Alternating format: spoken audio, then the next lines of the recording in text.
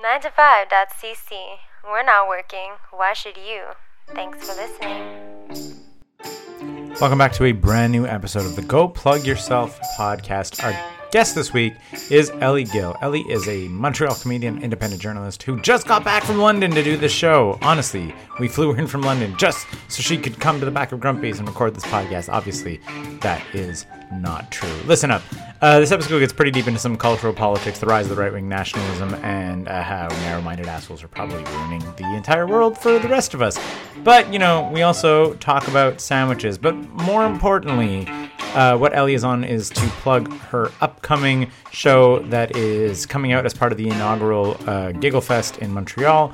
The show is going to feature an all-Asian, all-star lineup of talented women from Montreal comedy scene: Yumi Blake, Andrina Learmonth, Diana Reyes, Joanna Salvaraja, Mariam Khan, and Kayla De Leon, of course, hosted by our guest this week, Elie Gill. This show is coming up on April 23rd. No, wait, that's not true. It's coming up April 8th at Lord William Pub at 8 p.m. as part of Gill Fest Montreal. March 23rd, though, Elie is going to be at Rustic Comedy, hosted, of course, by our friends Mike Ronstadt and Michael J. Ling.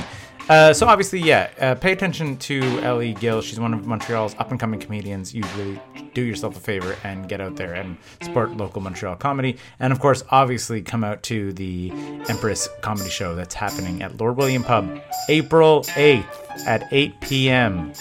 That's the right date, at Lord William Pub. Have a good one, and sit back, relax, enjoy the show. Kristen Vita is my co-host on this one. Go plug yourself, everybody. 2, 1, hit it. Go plug yourself, you plug another plugger. Go plug yourself, you plug another plugger. Go plug yourself, you plug another plugger. Go plug yourself, it's time for another Go Plug Yourself podcast. Chris, you did the pre-interview? You did the preamp? You did the pre-interview? Yeah, that's it. Back in the green room? Our sponsors? In the green room? Yeah. We're back in the studio. No, thank you to Nokia. Nokia. Yeah, the finest of Finnish cell phones. Is Nokia in the news again? No. Remember when they used to sponsor the Oscars? In the 90s. They were such a big brand. They were mattered, like, man.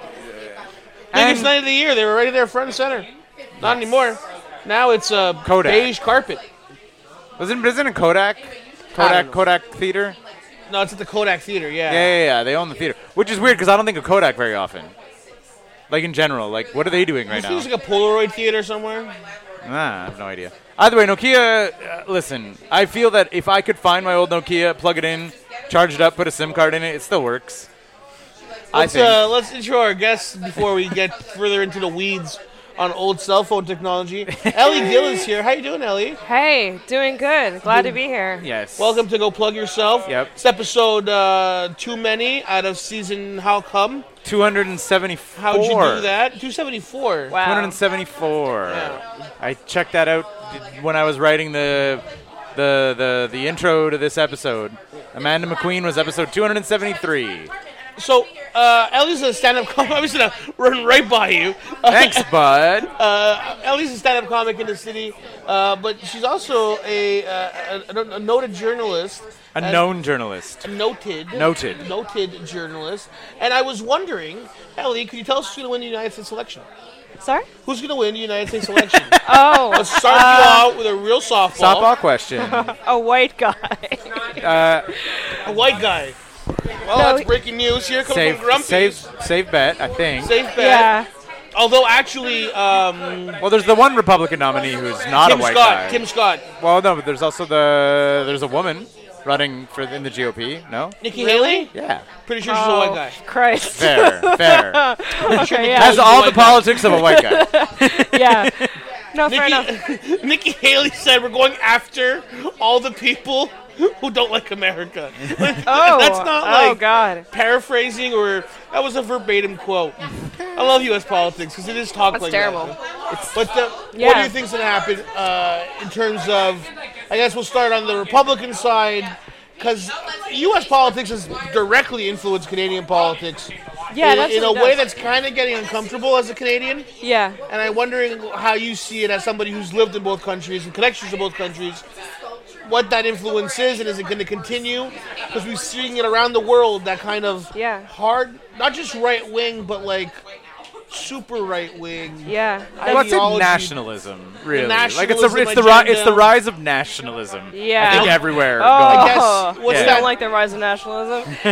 What's that looking like? And is Ron DeSantis just a more delicate Donald Trump at the end of the day?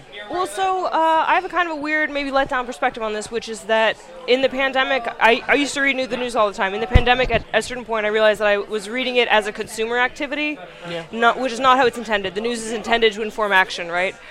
So I decided to stop reading the news and start doing things because I was like, I also was preparing an essay on marginalization and extremism to violence and cults, and I found that like a lot of the things they were saying are like hallmarks of being in danger of being recruited into a cult or getting into some pretty extremist views were things that I related to. Right. So I was like, oh fuck, like not only am I just consuming the news as something that makes me feel more and more extreme and like more like things are just dire and I'm never going to be able to contribute to having a better society, but I'm doing that instead of acting, whereas I'm supposed to be doing it in a proportion where I can actually act. So I decided to stop reading the news for a while and start acting, which was helpful.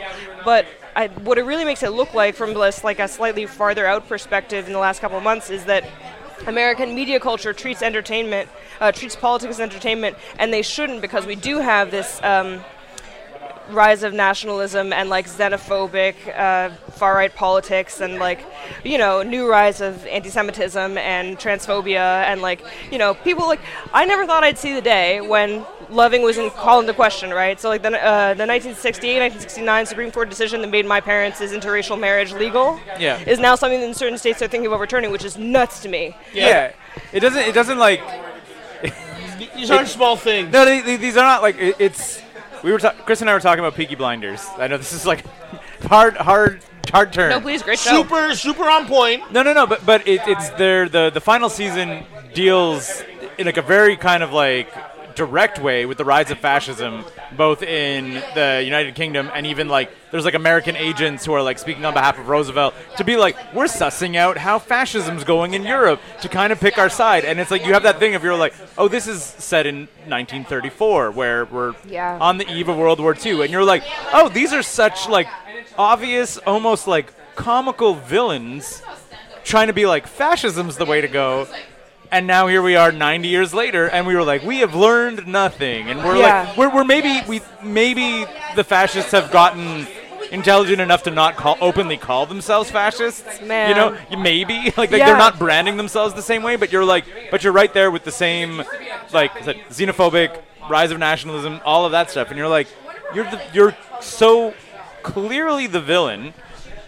And somehow you're still getting a popular opinion, like that's I think the thing that blows my mind also is you're like, how do you wake up in the morning and you're like, oh, there's a certain type of human who's like less than me, and you're like, how did you have that thought? How did you wake up with that thought? It's completely wild. Boggles my mind. I think there's a couple of good lessons from the history of that era, one of which is it's important to overreact quickly. So when people think, oh, I'll wait until the next thing, like it's like the frog boiling slowly, right? And also the people who call fascism what it is soonest and are right tend to be far to the left compared to most people. So like if you look at who was like, okay, we need to stop this happening, we need to like do things that are otherwise not sustainable in society in order to,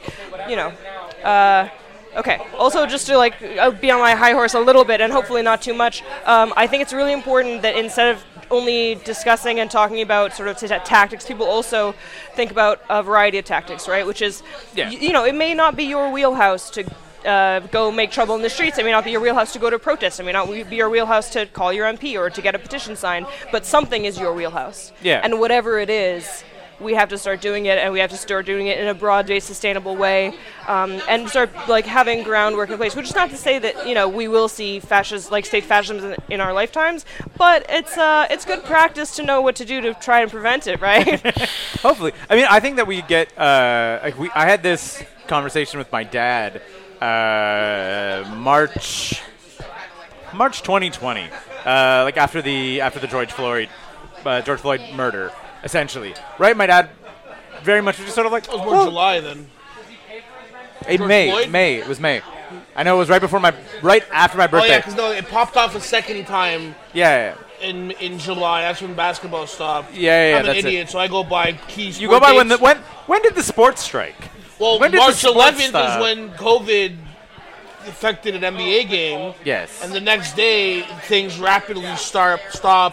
Remember in 2020, by the time that Friday came, everything was canceled. Do you want to know a weird? Nest wrapped up its last shows that night. Everything was canceled. You want to know a fun aside? Aside. We're already all very far aside. But another aside. March this month is the first month that I bought a bus pass since March 2020. Wow. I haven't bought a monthly bus pass in 3 months. Our listeners were hoping that you would let them Hot know. bus pass takes! No. But anyway, but explaining to my dad is I find that there's, just to circle back on the actual issue, there's, I think, and I mean, especially even, like, if you want to, like, go further into, like, cultural Canadianness is, like, a culture of politeness. And, like, to each their own. And it's not for me to say anything. And it's not for, like, it's like when my dad was just sort of like, oh, you know, like, the cops are just doing the best they can. And I'm like, hang on, Dad. Hang on. Let's talk about the cops for a little bit. And it's like you have to, like, you don't need to necessarily get adversarial. But, like, there are, I think, like, to Ellie's point, if you're not rioting in the streets, you can at least, like, you know, you can talk about it in even polite conversation where I think that especially in Canada, you've been grown up to kind of be led to believe to each their own. Well, I disagree, but let's move on with dinner or whatever, you know, and not actually like, let's hash this out. You said a crazy thing. Let's sit down and talk about this. I'm your friend. I'm your family member. I'm your whoever.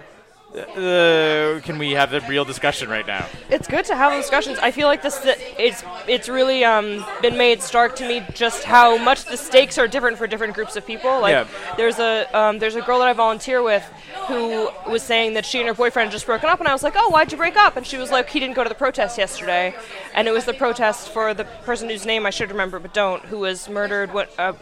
Sorry, let's not libel ourselves. Who died in a Quebec jail when he should have been released. And this is, the protest was last month, I believe. And then she broke up with her boyfriend because he was white, and she was like, why didn't you go to the protest? And he was like, well, I think it's more issues for your community and not my community. Oh my. And while she was telling me that story, I hadn't gone either, and I sort of felt like, fuck, how can I even agree with her when I'm in the exact same position? I wouldn't put it that way. But I mean, I don't want to. Sorry. There is a medium. We talked about a happy medium before, and there is a midpoint between the doucheness of that guy passing it off as a community responsibility, and we all have day-to-day lives that we can't go to. I mean, I'm also willing to bet. I don't want to pry into this stranger's affairs, but like, I'm sure there's a conversation that happened, and then he like it wasn't a like, oh, I didn't go because I have other issues and all that stuff. I feel like he was probably asked to go and chose not to, which is like a very different, like, it's a very different standpoint from where Elie was saying is like, I didn't go to the protest. No, you shouldn't feel bad. You make a good point. No, but you know what I mean. It's you can't. I think that's probably the thing that I think everybody struggles with the most, right? Is that there are like so many issues and so many causes and so many, like, it is easy to feel like fatigue. But I think that, like, fundamentally, especially if you're dating someone from an affected community, well, there's a little bit of extra onus that is maybe on you that is like, because not everybody can be a career activist, right? Like you can't care about everything, nor, not to say should you, but like I don't think it's mentally healthy to care about everything. Like in addition to not probably being possible, you're gonna drive yourself crazy if you're like, I need to care about every issue.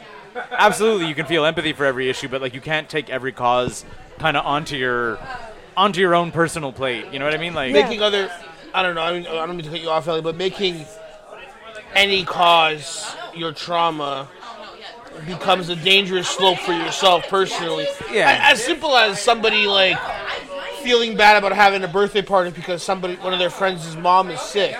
Right? Like we're at that age now in our 30s where we're taking care of our parents. We're doing other things, and it's like I feel bad like having a birthday party because my friend's mom is dying. Well, it's really unfortunate, right? Like I have a friend who's saying that to me, but it's like that's unfortunate. But you have to also live your life. You have your own trauma. and grief and stuff to deal with on your own self, that you deserve a night to celebrate yourself and not feel guilty about it type thing. It's tricky. And I think there's a correlation between that and activism, which makes you feel the way you do, right? You were saying... I just think the sustainability is important, and as to what you're saying about choosing your priorities and the issues that really matter to you, I think it can be nice to, say like, okay, I'm going to do what I can about this particular thing, and then I'll learn more about it. And but also, I think, I was going to say, like, I think even like the bare minimum, like we just like, I live in St. Henry area. Like the bare minimum is at least like make an informed vote. Like if we're talking about like the absolute lowest bar possible is being like, hey, do you know the values of the person you're voting for? Like like we're not necessarily saying everything you need to do it all. I do want to say my anarchist piece about voting though, which is as much as it's a very, very important tactic and everyone should be doing it. Convincing people that their top political actions are voting and maybe donating is like one of the best things corrupt people could ever have us do. Most of your political power is not in voting. Most of it is in things that most people don't find the time or have the energy to do, partly because of the way the world works. Because then the phrase, it doesn't matter who you vote for, just vote, which becomes a very popular thing around election season, no matter the country. And it's like, I think it very much matters who you vote for. Especially though, but like also, vote. I wish in the U.S. we had more voting options. That's exactly. That's what I was saying. Is like I feel we're not to say that we like literally we have an illusion of options in Canada. Yeah, exactly. We've only actually had two parties ever in charge of the federal level, but at the same time, like how many people in America are voting historically? You know what I mean? Where it's like, well, I was raised a Republican. Something you're like, that you're voting. It's not a religion or like a birthright or for a lot of people, it doesn't have much to do with their you values. can do whatever you want at the poll, but like, well, I was raised a Republican, so I'm voting Republican, and you're like, what does that even mean? I mean, even Democrats do that, though. Yeah, okay, but I'm saying I said like Republican, but I'm saying regardless. It can be like a cultural identification rather than actual politics. Exactly. That's how you got Joe Biden, right? Instead of Bernie Sanders or somebody maybe a bit more progressive who's in touch with maybe our values as young, left-leaning millennials type thing. But this is one of the things I don't... Oh, I'm cutting off. Sorry, I'm cutting off.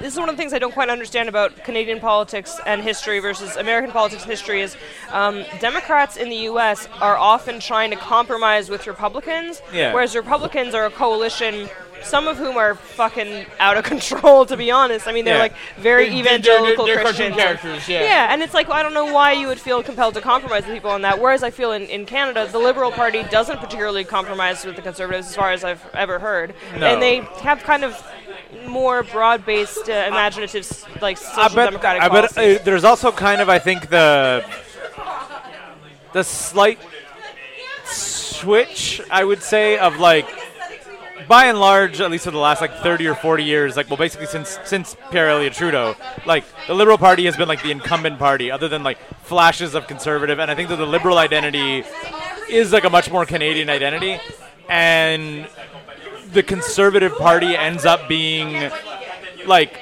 obviously like the loudest minority. But the Liberals still know that like ultimately most Canadians are still voting left-leaning, so they're not enticed to compromise.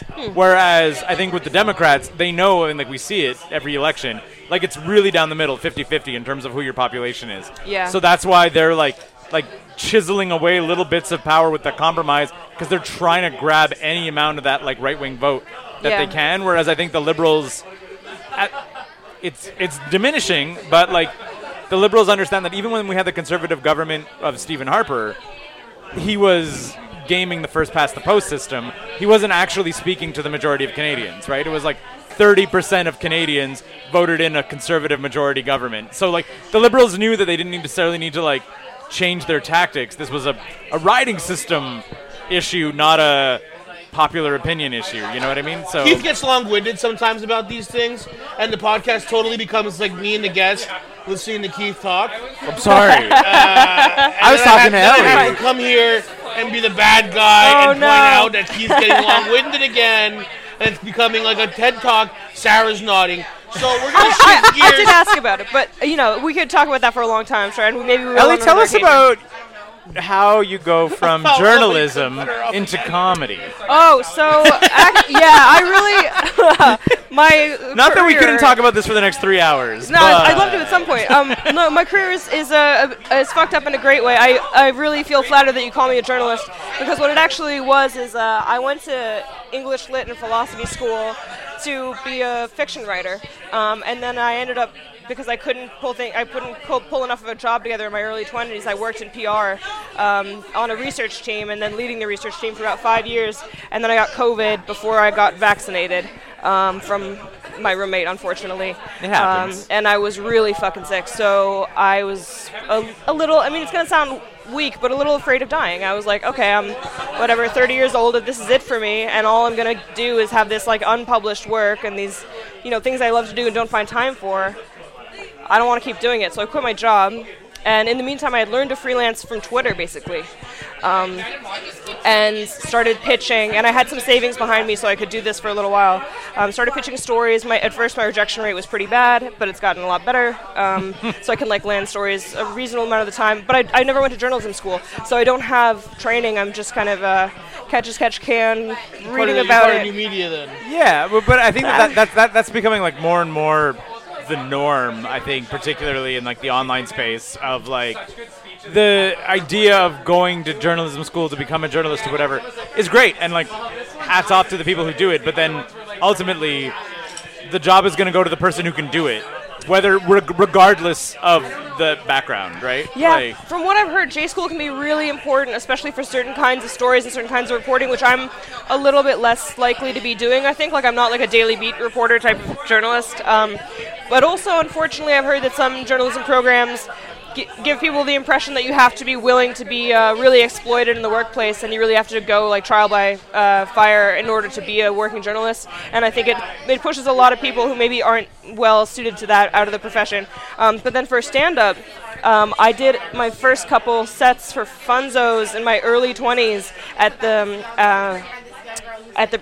Burritoville. Okay. When it just switched over from Morgan to like Sean and Scott, and those guys were great, and I loved seeing their sets, and it was really Sean who kept me kind of in the orbit of stand-up, because I would want to see his shows from time to time. And then the only couple of times I'd done sets sort of since those first couple ones, maybe in 2013 till about 7 months ago, was Alo Asimov would ask if I wanted to go up. And I didn't see it as something you could do multiple times a week. I just thought if Alo wants me to do 5 minutes, I'll do that. And I'm sure it was terrible. The best show I remember doing that interim period was with Amanda McQueen and Emery Fine. And it was at Montreal Improv before it moved. It was super fun. But that was probably 6 years ago. Maybe longer now. So you've always been, I guess, you were saying, sort of coming and going, and doing a couple sets here and there, and then I didn't think I could do it. But I feel now that you're trying to do this a bit more regularly.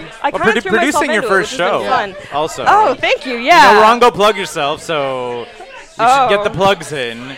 Okay, great. You're producing the Empress Comedy Show. Yeah, I'm really excited about this. Yeah. All Asian Women Showcase. That's right. Yeah. So I think we do a lot of these type of shows now in the last couple of years, but I think in Montreal, one of the first of its kind. Oh, good. In terms of the specific. I think so. Cool. I'm glad.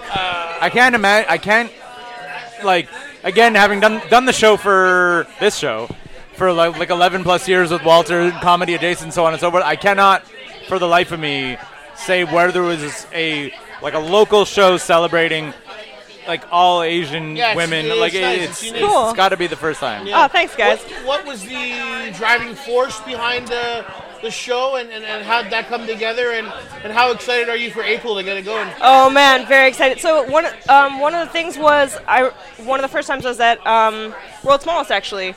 I saw Diana Reyes, and I had known from reading bills that she was a comic, and I went and said hi to her. And the same week I had met Kayla, and I thought fuck, I'm sure we have a lot to talk about, the three of us, but I'm not sure if we all even know each other. And so I talked to Diana and was like, hey, I just met this girl, Kayla. She's really fucking funny. Have you ever met her? And she was like, no, I haven't, but I'd love to. And I was like, okay, well, this is the beginning of something. And then I met Andrina as well. And I was like, okay, Andrina and I have probably a lot in common, but also there's some important differences because her mom is Japanese, my mom is Korean, and there's some history there that's like some pretty testy history. But also, she's from the West Coast, I'm from the East Coast, and like it's those sorts of things that I also. There was a time at the park show of Zach's when Andrina went up and talked about how she can't date the same race of person as her. And I was up after her and told jokes about the same topic because we both have like slightly different perspectives on the same issue. Like I went up, my first boyfriend was a half Asian guy who's half Vietnamese, half white, and people would think I was his little sister when we showed up places together. Oh, no. Yeah, so I just thought like, man, I'd love to see us all be on the same bill together. And it does get under my skin a little bit when people are like, oh, I hate these fucking demographic shows where it's all people who are like talking to the same audience that agrees with them, and the audience is friendly, and they're not mainstream or whatever. Well, yeah, that's how I felt about it. I was a bit like, you know what, we have things to say. First of all, listen, sir and madam. Sarah and Keith know my initial instinct to anybody who has something to say, fuck them. Yeah. No, but I'm like, but how many years has like the ethnic show been a staple of JFL? It's not the ethnic show anymore. It is the fuck. What do we call it now? I don't know, but in history it was the ethnic show. It's not the ethnic show. I know it's not anymore. They've rebranded. I apologize. It really grinds my gears. It's no longer called the ethnic show. That they rebranded? Because it's just a dumb name. What's it called? I don't know. Either way, it's been the showcase formerly known as the ethnic show has been a staple of Just for Laughs like since the 80s. No kidding. Early humor.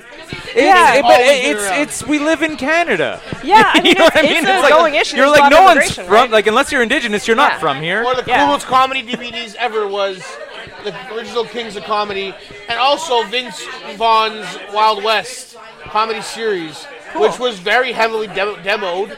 Yeah. The Kings of Comedy was a specific brand, and so was Vince Vaughn's. So what's the problem? People only have a problem when it's young people, women, and like anybody but white women doing something. Yeah, I mean, the other thing that's when the old men get really cranky about it. It got under my skin as well because it's like I would see other immigrant, like, because I'm an immigrant to Canada and my mom was an immigrant to the U.S. so was her family. Like they're doing, sometimes there's a bunch of stuff people do, like, well, they'll make fun of their family or like make fun of themselves or use accents or like stuff that feels kind of stereotyped, and I feel like part of the presumption of that is that you're talking to a white audience. Right. And I wanted to be in a room where it's like other Asian women and we're not talking to a white audience. We're talking to an Asian audience, so we can talk about what we want to talk about. Yeah. And I'm excited for that. It's April 8th, 8 p.m., Lord William Pub for Giggle Fest. And I'm going to be promoting it everywhere I can because I think it'd be great to pack a room, but it's a one-off right now. Yeah. Unless it goes especially well. And the other thing is there's just so few of us, in a way it doesn't make sense to do more than one show because you just have repeats, right? Yeah. Like they're your roster. But ultimately you can build that roster. Like it's possible. It's funny. I'm listening to a podcast series on the history of the Black Panther, like the character, the Marvel comic book character. And there is a famous... You don't have a kid, do you? I do not have a kid, no. Sorry. My wife and I do not have children. You don't have children that you're able to listen to a podcast about the history of the Black Panther. You know, it's just like there's time on my hands, baby. And there's a famous black comic writer, like known...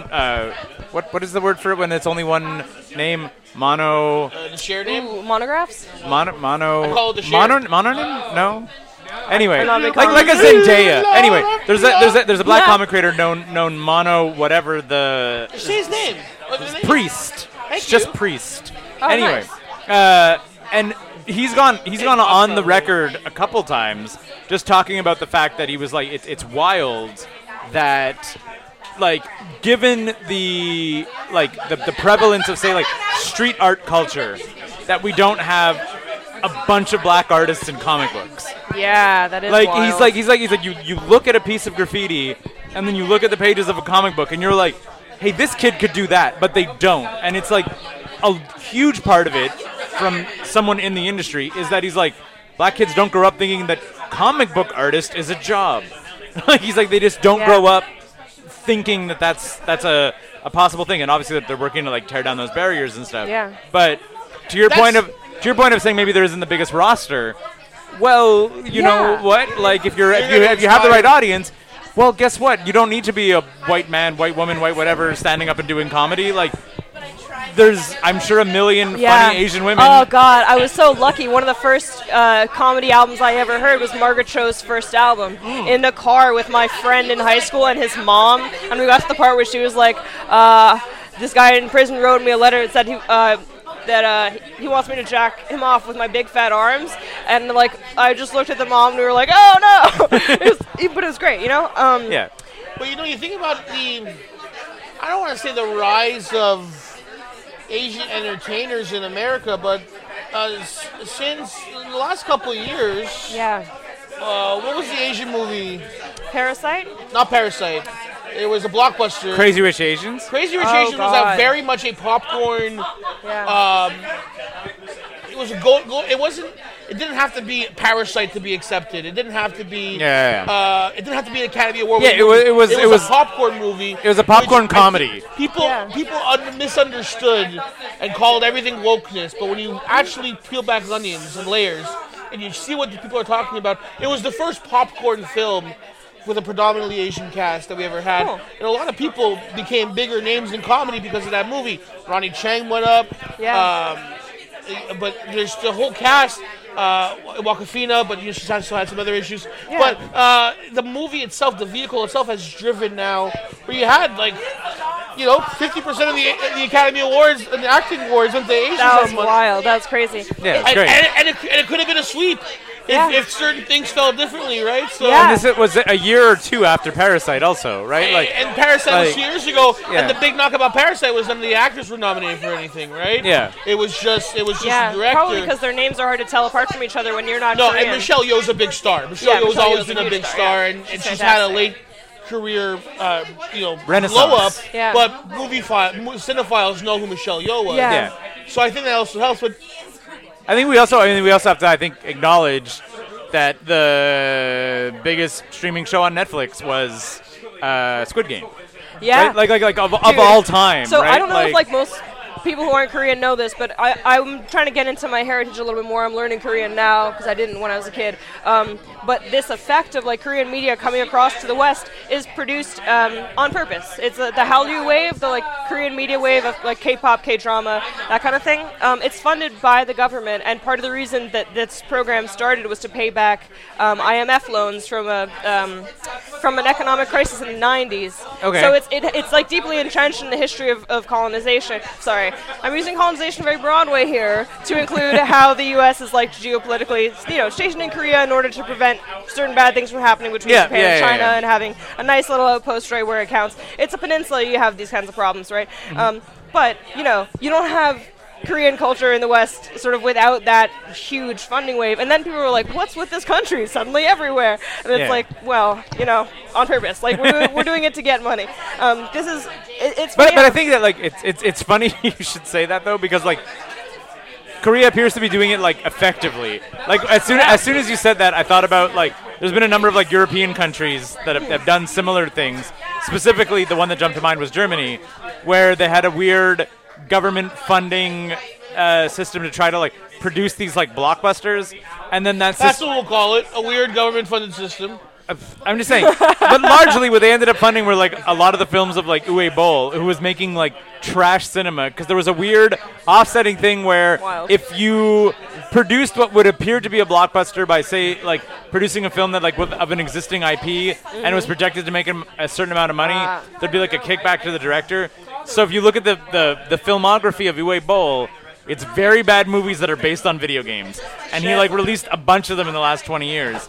So I was just saying, it seems at least that, if Korea has produced Squid Game and Parasite, they're raising the bar at least in terms of quality, even if it is a government-funded. It's great that you say that. Yeah. So my other high horse that I've been on, or a thing that I've been talking to everyone about, is I took a grant writing course with the Quebec Writers Federation. Okay. And I've been trying to tell all these comedians that not only can we get funded, but no one so far is applying for any of these grants in Montreal, as far as I know of, besides Abby Stonehouse. Yeah. Okay. And who did it for work. So Yeah. Abby sometimes knows how to write in for grants, and I think it'd be great if everyone did who has a decent project and we all informed ourselves about it, because the more we can get funded as a scene, the more cool projects are going to be going on. And one of the nice things about the Canadian system is that it's peer evaluations. So which applications get through is in part based on what other people in the field think is actually worthwhile as art. I've always said we should have a grant. We should probably reach out. We've ran 274 episodes. We do this. We've got staying power. And then Elie even tweets about this sometimes, and I feel like it's a personal attack that I'm not doing enough. Oh no! And it's true. But I'd be happy to help if I can help you guys just like get the fire started. We'll take this offline. Yeah. We'll circle back. You bet. But I wanted to ask you. Amy told us we should have a grant. Amy was like, "How do you not have a grant?" I was a lot of people have told us this. Yeah, I know. We really should get ahead. She's like, you have a podcast that's been running for a decade. You have longevity. You have staying power. You have all of this stuff. You just do nothing but put like spotlights on the local scene. Why is the government not giving you something? That's exactly the kind of thing it sounds like they would fund. You know what people say. Yeah. What's been as a producer, because it's a different hat that you're wearing now. Yeah. What's been the first lesson or the biggest lesson you've taken so far taking on this endeavor?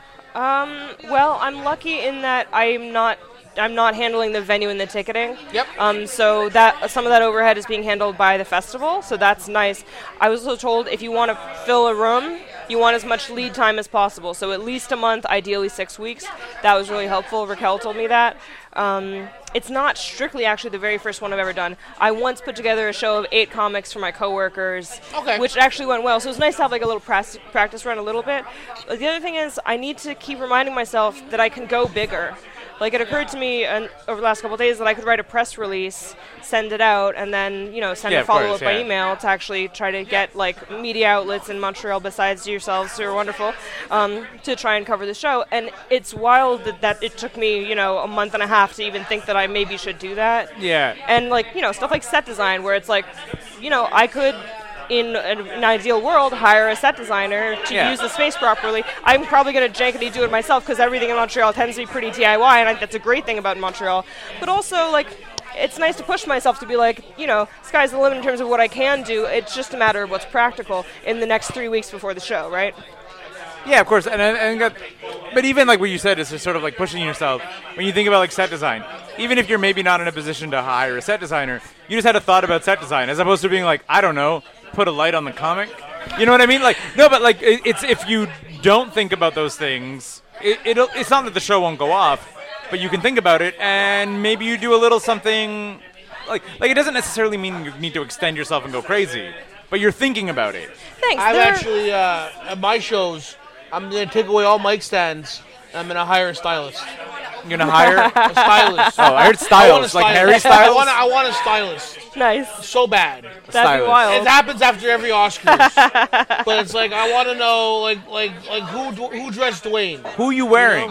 Who are you? Beautiful. Grant what's his name? Hugh Grant? Yeah. Answering that question with the most disdain. Yeah, and British. The most British. I'm wearing a suit. Get Montreal designers to sponsor you guys. Oh. Like, you can, because there are a couple Montreal fashion houses call them up and be like, we'll showcase your work. I do have a package with the Montreal Tablecloth Designing Committee of we got One Bone. Fancy table. The One Bone. Actually, the One Bone, yeah. One Bone. We're You're so in my lucky in phone Montreal, every day. We have great independent producers here. Like, I think what Raquel has been doing has been great. I think Troy Stark's shows have been great recently. Yeah. Like, there's the thing a bunch about of cool this stuff city going is on. that there's always good shows going on. We have a very fun comedy scene, English comedy scene. It's a small pond, but once we get comedy it scene is really going, powerful, there's a lot too. of people doing different fun things. Aloe's shows are great. The whole Giggle Festival seems like a fun time. Yeah. I'm on there as well. If we're gonna do a little plug, I'm on Ellie's show, not Ellie's show, Elspeth's show. I was gonna say it's that nice. Right on. Chris. Yeah, Not an Asian woman. You can't make Ellie's show. We just discussed the premise. I'd kill her. You would kill an Asian woman. I love Asians it. would love me. You said something before about talking about relating to our audience and relating it with the demographic shows and people scoffing at the idea of that. I think the one thing that makes these shows all connect together is the fact that it's mostly just about immigrants. And if you have different cultures share the same values. Yeah. And whether you're Asian, whether you're black, whether you're Indian, whether you're Italian, European, I think we all have these things that we kind of think this happens only in our culture. Mm-hmm. But you get these comedy shows, and it's like, oh, that happens to them too. Yeah. And it becomes this thing where it's like, actually we keep all our Tupperware. We don't throw it out. The containers. We have ice cream containers that we put different things Classic in the stuff. freezer. I thought everyone did that. Yeah. But some people don't. Yeah, no, it's wild. English people recycle. So weird. But like those type of cultural kind of ticks, I think is fun, and that's why a lot of those shows work amongst the same demo, right? Yeah. Young, children of immigrants. Yes, but I would Not also Keith though. No. I'm an old child of Keith immigrants. wants to go to the nasty show. Damn it! Yeah, exactly. Talk about piss and shit. Bring me white guys talking about their dicks. That's the comedy I want. God. No. No, but I was just saying, but like, there's also like the Tina Fey, like, funny is funny thing too, where it's like a well-crafted joke with a like setup, punchline, and execution. Even if I don't necessarily come from the exact same world, I might not resonate as strongly, but it can still be funny. Yeah. You know what I mean? And I think that's the other thing too, is I was like, a good comedian, I might miss, say, certain cultural references if I'm not from the shared culture, but I can still have a good time and laugh because they've provided enough context, set up their story, hit their punchline, and then I'm still laughing, even if I wasn't necessarily like raised in the identical culture. If I was, there might be that other layer of appreciation. I mean, some of the stuff is intercultural as well. Like, I recently did the Otaku show. Yeah. And it's a weird fit because, that's for people who consume Japanese media, and Korean people have a pretty testy relationship to that sometimes. Fair, yeah. But, like, they're aware of maybe a cultural difference between black otakus and white otakus, and so am I, because they treat me differently as an Asian, right? Right. And, like, that's something that I'd like to be able to talk about. Or it's an example of the sort of thing that comes up once you find a space where you can say, okay, like, let's bring this up between us now, right? Yeah. I mean, I think a lot, like, Sarah and I are going through, I think we're into the final season of Atlanta, where it's great. It's fantastic. Like, it's fantastic. Donald Glover, it's excellent. Obviously, I'm missing certain context, having not, been raised a black person in America, like, period. There's a lot of that show where I'm like, I know there's stuff going over my head, and it's not resonating the way that it would if I had that experience. That said, he's a brilliant writer telling brilliant stories, and I'm still super engaged. You know what I mean? Like he's brought me into the world enough that I have enough context to still appreciate what's going on, laugh at the jokes, laugh so on and so forth. It's not going to hit me the same way it can't, but it doesn't mean that I'm like, oh, I'm a white guy, I can't watch Atlanta. Well, yeah, there's something about that as well that I really like, which is white people have culture as well. And sometimes because of the way white supremacy works politically, there's this idea that, that's not culture, that's just how the world is. Whereas if you like step into someone else's context for a minute, you might see, like for example, I thought it would be taken for granted that there'd be chopsticks at Canadian Tire. Right. Because I need to find chopsticks, and you think you'd have them there. Right. And then I told my roommate, he was like, they wouldn't have, why would you think that? He's like, you don't think white people have chopsticks at home? And I was like, of course, they all do, don't they? And he was like, not all of them do. Like, some people just don't need that. Are you saying there's no chopsticks at Canadian Tire? I would have thought the same thing. Yeah, well, I didn't find any. But in B.C., pretty much I literally would have thought the Canadian chopsticks. Tire down the street of me had, because they have forks. Yeah, I mean, like, I would have, it's also stuff like potato salad. Like, I never eat potato salad. Like, almost hardly ever in my life have I ever eaten potato salad. And, like, God bless. Like, I don't think it's a morally wrong. It's a morally neutral thing. But, like, there are definitely things about whiteness and white culture, or, like, some sort of majority culture that are a culture. And, because you don't necessarily get the mirror back enough. Yeah. Like, some people just take it for granted. And it's nice to be able to talk about that and to see it, and to also make choices about what those coalitions are, right? Yeah. Like, I think one of the things about whiteness as a coalition is that people aren't white. They're from their countries of origin. Like, you're Italian. I'm not sure what your family background was when they came over, but they had a specific culture.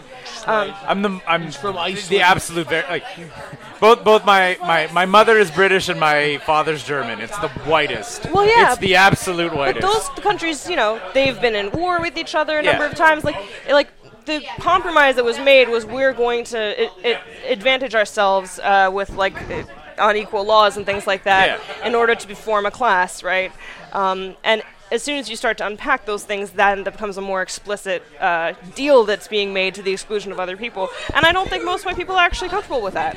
I think it makes them feel like, oh, I don't know, I don't really like this. And it's like, well, good, we can undo it, right? We're now living in this. It's like, it's wild to me, especially when you just spoke about, just sort of like classes and stuff, which is when you had like the rise of union power in North America and just like the general rise of like the Labour Party and like socialist ideals in like the UK and stuff, where you're like, yeah, like working class, like lower class people have, even in white culture, been like, wait a second, we need to treat people better, like, and have had like very up to violent uprisings repeatedly within even like white culture. So like it's not. To me, it's not a big a big jump to say, hey, guess what? If you were your grandmother or whatever supported the Labour Party in the UK in the 1930s, you probably believe in equal rights for everybody. Yeah. You know what I mean? So. It's not like, yes, that was not necessarily an issue about race. It was an issue about class because it was a very white country. But those ideals carry forward in time to be like, what were you fighting for, though? Yeah. It was about equal rights for across all classes. Yeah. It's not a big jump to say it should be about equal rights across all races. Well, right? I mean, it makes sense because the origin of racism is about class and exploitation, right? So you always... if you see some of these stories of first contact between very disparate cultures, they don't take it for granted that someone who's very different is by their nature worse or more childlike or stupider or exploitable in some way. There's this like really genuine meeting of like, wow, what are we to each other? That can still happen. And the fact that we are raised in cultures that teach us something other than that is because it's to the advantage of some people rather than others to say this group of people is this way. And we're starting to, and we have with the abolition of certain institutions, decided we're not going to do that anymore, right? Yeah. And we're just trying to unpack the rest of those ideas. But it's helpful for me to try and keep in mind, every time you're talking about racism against a group, there is a specific historic moment where someone said, oh, we need the railroads built, right? Or, oh, we want certain kinds of exploitable labor. Let's say that those people are this way, and then we'll justify it in the media to, go treat them that way, right? Yeah. But we can just stop. It would be nice. That'd be nice. We could have this back and forth with Keith all day. Non-stop. Nobody likes to do the poli-sci roundup more than Keith. But before we go, can we plug the Emperor's Show again? Yes, absolutely. I can do it. April 8th, Emperor's Show, Lord William Pub. Tickets available where? Yes. Eventbrite. Eventbrite. So do you want to run through the lineup? Yeah, and you already mentioned Diana and Kayla. Yeah, so it's Diana Reyes, Kayla De Leon, Yumi Blake, Joanna Salvaraja, Miriam Khan, and Andrea Lermont. Yeah. And myself hosting. It's going to be great. One of the homies. Exactly. Kayla De Leon, exactly. Kayla's a Go Plug Yourself Inner Circle friend of the show member who's been on the shit show, but been a guest multiple times, but has also even snuck her way onto the shit show several times. Yeah. Terrific. So, Elie, we do this really creative, fucking groundbreaking bit on the podcast. Yeah. We ask our guests 5 questions at the end of it. Hit me. So, now, the way it's different, Keith always stresses, is that we ask you 3 standard questions that we ask everybody. Okay. We ask a 4th question that's from last week's guest, which was blind, and then we ask you to ask us and next week's guest, who you don't know yet, a question in the future. Ooh. So question number 1 is, what is your hottest take? My hottest of the take. moment. You don't need to go all time. I had a really hot, terrible take many years ago, which I was made fun of for, and I'll use that one, which is, I think, like servitude, like in-the-house servitude, should come back. Sure. Right. What was the context of that take? Hang on. I was reading too much English literature. Well, that's the whole, I had a friend of mine who was just sort of like, when that moment, he's like, when you're reading Ayn Rand, and then you're just sort of like, there's some good ideas here, and you're like, oh no! No, it's terrible. Yeah. Like, people pull you in immediately. I need to reel this back in. Yeah. Yeah. Okay, hottest take. But do you have a more timely hottest take? More timely hottest take.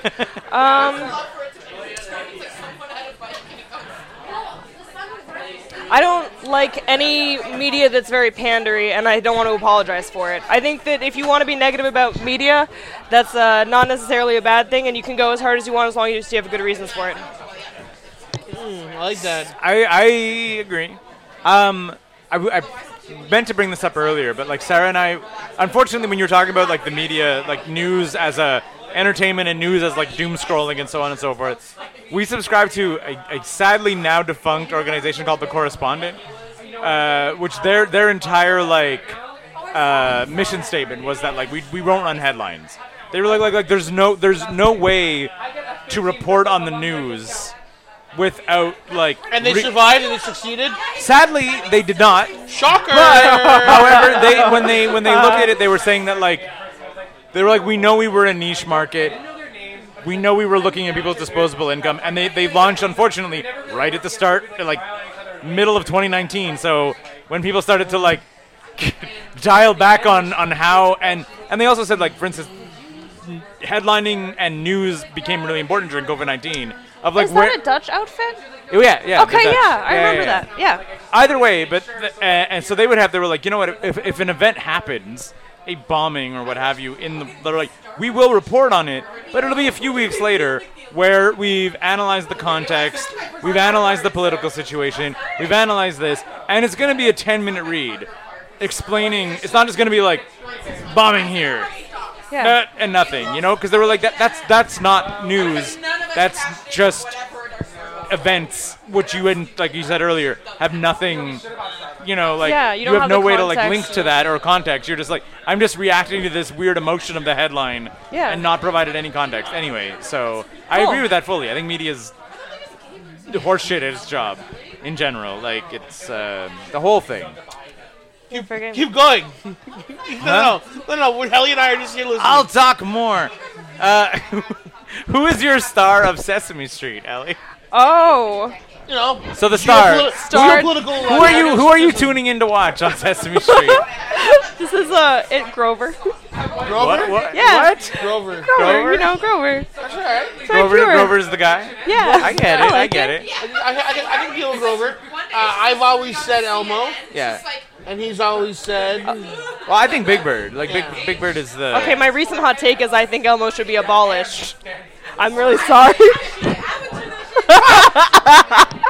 I'm sorry. I wonder if there's a correlation between kids doing baby voice and Elmo.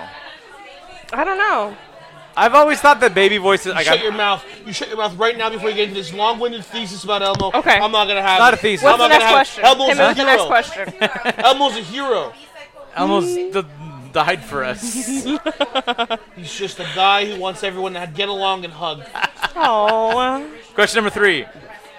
What piece of media has been formative in what piece of media could be a book, an article, a movie, album, an song. album? Okay, this has is been the most formative in your life. the most formative. Yeah, like something that like. Or an example of something that's been very formative. Like the where we're trying to go, and I'm vamping here while you think about it. Please, so like, yeah. It's kind of like when you're like, I watched this, I listened to this, I read this, and it like actively like changed my perception on a subject. On either on a subject, on a way of life, on a whatever. You're like, oh, this, you can do it this way. Let's go. Like that's the idea. I think it'd be Christopher Isherwood's Berlin novels.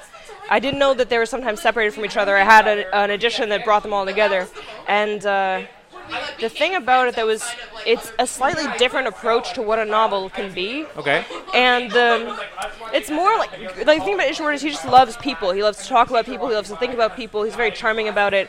And the narrator in that book is closeted, but if you look at what's happening around him, you can tell that he must be gay to be in those rooms with those people.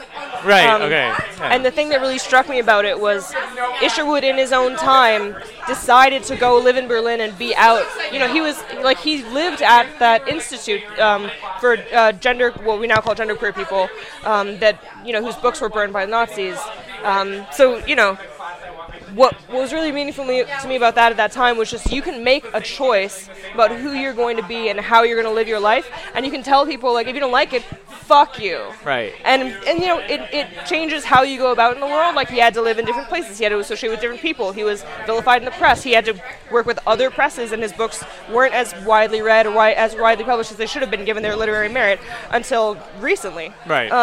But he had integrity with himself, and that counted for so much. You can see it in his work, like how much joy and love there is in his life. And it was like incredibly inspiring to me to just be exposed to that at that time.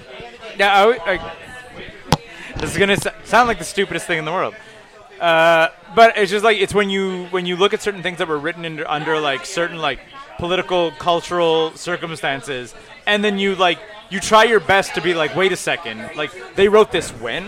Yeah. You know, yeah. and you have this is groundbreaking now to read this, and then you realize they were written 40, 50, 60, 70, 80 Isn't years that ago. exciting? And you're like, it just, I have those moments like all the time where you're like, this was written in 1940 or whatever, you know? Yeah. And you're like, this was 80 years ago. It's the same fight. We just keep having it, but it means that if you hold your ground, you're part of this history that's been going on for so long. I don't know, I really like it. That's super fun.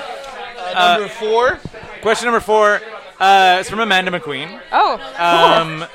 Asked 2 questions. 1, what is your ideal sandwich? Oh. Amanda McQueen was on plugging her album, A Hot Dog in Every Pocket. Yeah, great album. And we had a brief conversation as to whether or not a hot dog was a sandwich. All right. It's Well, what is it? borderline. It's a hot dog. Is a burger not a sandwich? It's a burger. A burger's not a sandwich? No. I think a burger's a sandwich, sir. Okay. I think a hot dog is a sandwich. You also wear a tie-dye sweatshirt that could have been given to you from like somebody at a corner store. I don't care. I feel that if you have the substance, again, while you're thinking Is of an Egg McMuffin a sandwich? Yes. Oh, no, I think I got my answer for this No, one. it's a breakfast sandwich. There's a sandwich that I love that it's named after 2 of my good friends from high school who are brothers, the Dorfman sandwich. And it's sourdough, toasted sourdough, thinly sliced cheddar, mashed avocado, thinly sliced red onion. Where can you get and this lettuce. sandwich? You have to, and tomato. I think you have to make it at home. I've never had it anywhere else, but it's really good. And it's like just reliable. It sits really well in the stomach. It's like nutritious. It's vegetarian if that's your vibe, which I'm not, but it's a good sandwich. It's a good thing. Yeah. So, question for you guys. Oh wait. Okay. She had a second question. We departed. What tattoo would you like me, Keith, to give you? I'm not a very good artist. Oh, so it has to be something that can be done badly? Pardon me? It has to be something that can be done, like, badly? Well, no, I'm just telling you that information. Oh. You can say, like, do the Mona Lisa. I'm just telling you I'm not a very good artist. And I've also never tattooed anyone. I have no tattoos, and there's only one tattoo I've ever wanted, which I may get eventually, and it's of a pomegranate. Okay. So I don't think you'd want me to draw a pomegranate. I think you could get by. They're not that difficult, you know. It's pretty simple. Fair enough. Now, yes, question to the future guest without knowing who it is. Question to you guys in the future guest. What's your favorite children's book? What's your favorite children's book? Ooh, that's what's your definition of a child? I guess. I'd say chapter books is like not chapter books. Like children's books you'd read to like a kid who's going to bed. Okay, so like even if you like, because I like immediately a lot of my brain went to chapters books, but we're saying like a book you'd read to a child. Yeah. Your favorite? I got Charlotte's Web. It's good. That's a chapter book, but it's still a good one. Am I not allowed picking a chapter book? It was read to me when I was a kid. Well, if we're gonna go like what's read to me, like my mom, I I had old Italian proverbs about like nuns and watering holes. Oh, that's great. Like the Decameron? Did someone read No, it? they would they would pretty gamble saucy. and they would go fill out their water during the day, and they would talk about. I will say that my mother, stuffy old British lady that she was, oldest of 6 children, raised by family who were both Canadian and British military, mother and father, so on and so forth. Literally, like when people say like, oh, like the kids' books you read to a kid, like my mom exclusively read like they were children's books, but like exclusively read chapter books to me.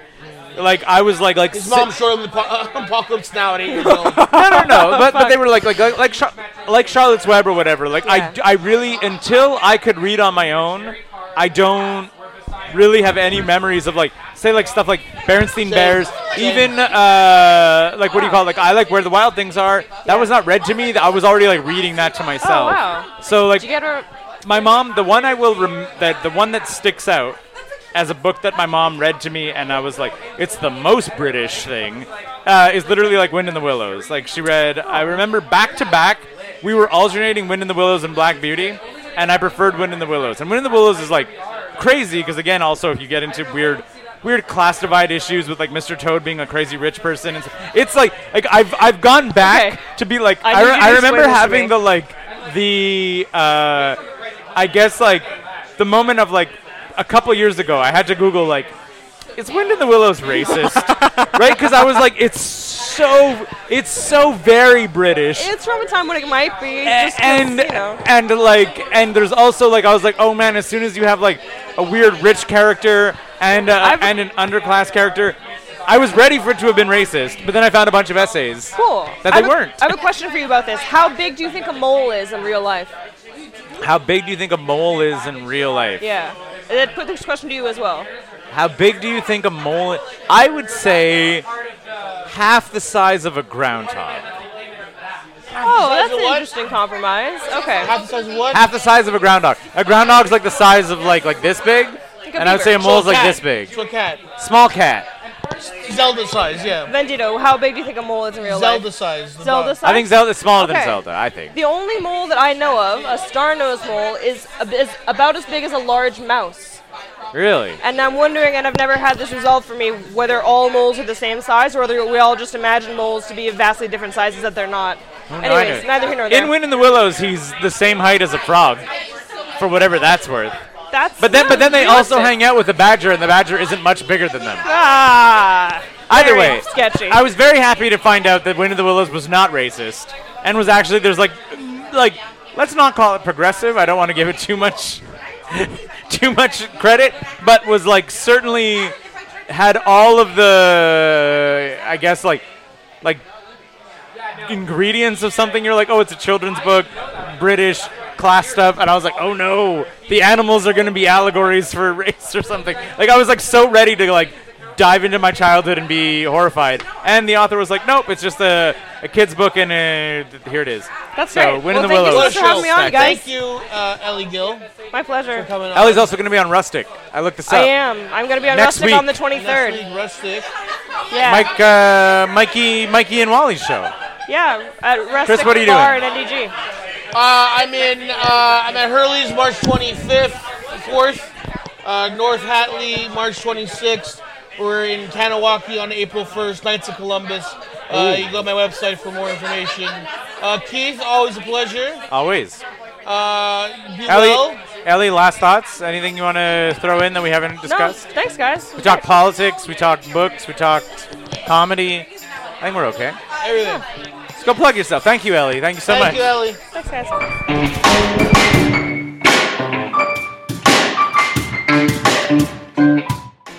Hey there, loyal listener who listens to the show all the way past the closing credits. Thank you for listening to Go Plug Yourself. We really, really appreciate it.